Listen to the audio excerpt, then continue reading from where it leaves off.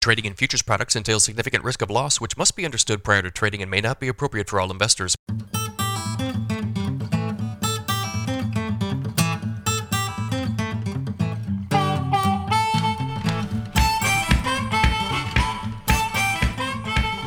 Good morning, everybody. We've got a sharply higher trade in the grain markets here early on Tuesday morning. It is 6:07 a.m. Central Time as I record here. May corn futures up 21.5 cents at 7.12 1/4. December corn up 16 at 6.23 1/4.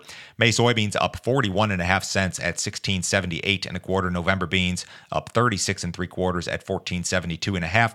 May Chicago wheat up 48 cents at 9.82. May Kansas City wheat up 46 1/4 at 9.99 1/4. May spring wheat up 21 1/4 at 10.15 1/4.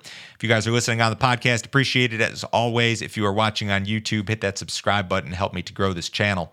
If you guys need some additional assistance from me, go to my website. It is www.standardgrain.com. Go to that website, click on Grain Marketing Plan in the upper right-hand corner. Check out my subscription service, guys. Morning newsletter goes out every business day about 6 a.m. My text message service, subscriber-only videos, any sort of consulting that you might need. I did a subscriber-only video yesterday and ran through a few different things, as a matter of fact. I talked about grain marketing. I talked about trading news in an environment such as this, and I also touched on re-ownership because I've had a lot of questions about it. So if you guys are interested in this sort of content, guys, new stuff from me every single day. To get into the headlines here this morning, let's start off with something positive. The spring insurance guarantee for soybeans is record high. The November 22 soybean contract averaged $14.33 in February, up $2.46 versus the same period last year. The guarantee for corn is the second best on record at $5.90, which is up $1.05 versus the same period last year. Only 2011 was better in terms of the corn guarantee. We were 601 in 2011. September spring wheat averaged $9.19 in February, up $2.64 from last year. That's also a record high. So this is a good situation for farmers. We know that there's drastically higher inputs, so this better backstop in terms of crop insurance is absolutely a positive, but it's going to be expensive. You're going to have some sticker shock. Certainly, farmers will need to make these crop insurance decisions here during the next couple of weeks. So the Russian invasion of Ukraine continues. Recent news reports suggest that the invasion was met with more fierce Ukrainian opposition than originally expected by Russia. Russian forces are reportedly attempting a more aggressive ground approach. Fleets of heavily armored Russian vehicles moved toward large Ukrainian cities, Kiev, which is the capital, and Kharkiv, which is the second largest city. This new phase that it's being called is likely to play out over several days.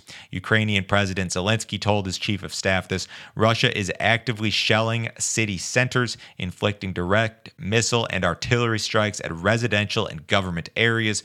Russia's goal is clear: mass panic, civilian casualties, destruction of infrastructure. Ukraine is fighting with dignity. So this whole deal continues here this morning, doesn't appear to be getting any better. Now, the economic sanctions that have been imposed on Russia are really wreaking havoc on the economy. The Russian currency is essentially collapsing versus other global currencies. Russian citizens are lining up at banks and ATMs. The West, of course, over the weekend blocked the SWIFT payment system for some Russian banks. Russia's use of its massive foreign currency reserve has also been restricted. The U.S. immobilized assets of the Russian central bank within the United States. The Biden administration estimated that move could impact hundreds of billions of dollars of Russian funding. So exports of grain, energies, just about everything else out of Russia remains a huge unknown.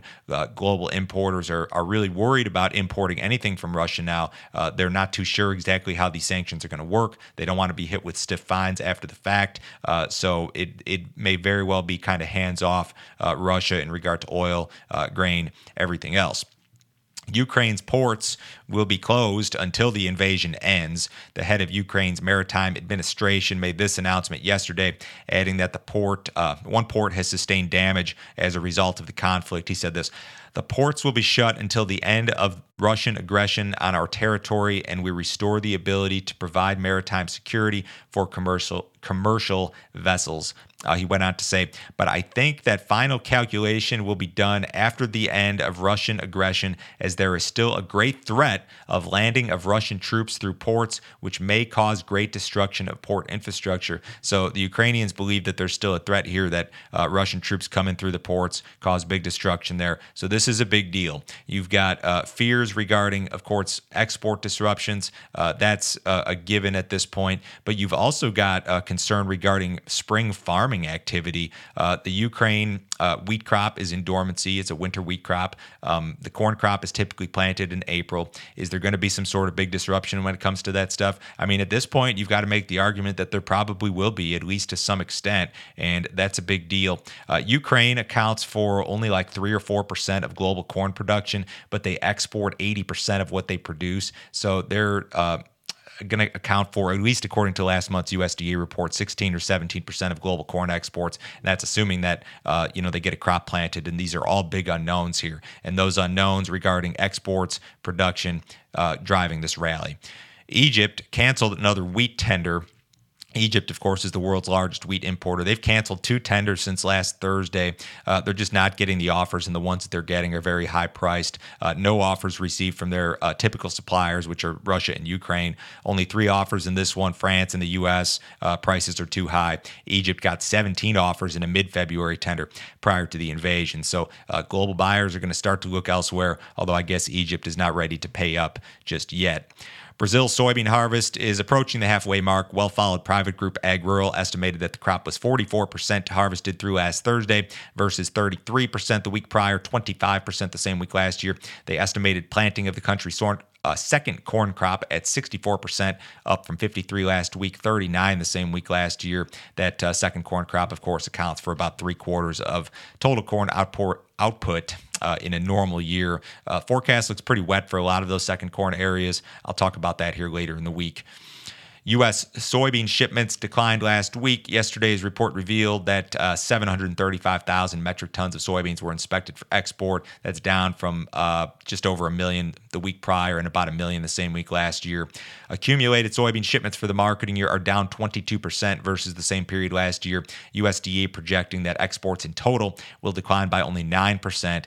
We've seen some contra-seasonal old crop sales recently. We could certainly see some contra-seasonal old crop shipments in light of a lighter South American crop, of course. So this is kind of a fluid situation. And we did see some additional export sales reported, flash sales yesterday, 4 million bushels of old crop soybeans to an unknown destination and 5 million bushels to China for new crop delivery. The cattle market was lower yesterday, marginally lower in the fat cattle and sharply lower in the feeder cattle market. Cash cattle last week was kind of wide, 138 to 144, most of it at 142. Boxes were lower yesterday. Outside markets kind of messy here again this morning. The U.S. dollar is higher. Stock market is off. The S&P is down 34. Dow Jones down 236 points as I speak here. Bonds up 2 full handles. Gold's up $23. Crude oil up $3.92 in the April WTI, 99.68 last trade. It was above 100 at one point overnight. Could very easily be by the end of the day. Have a great day, guys. I will talk to you Wednesday.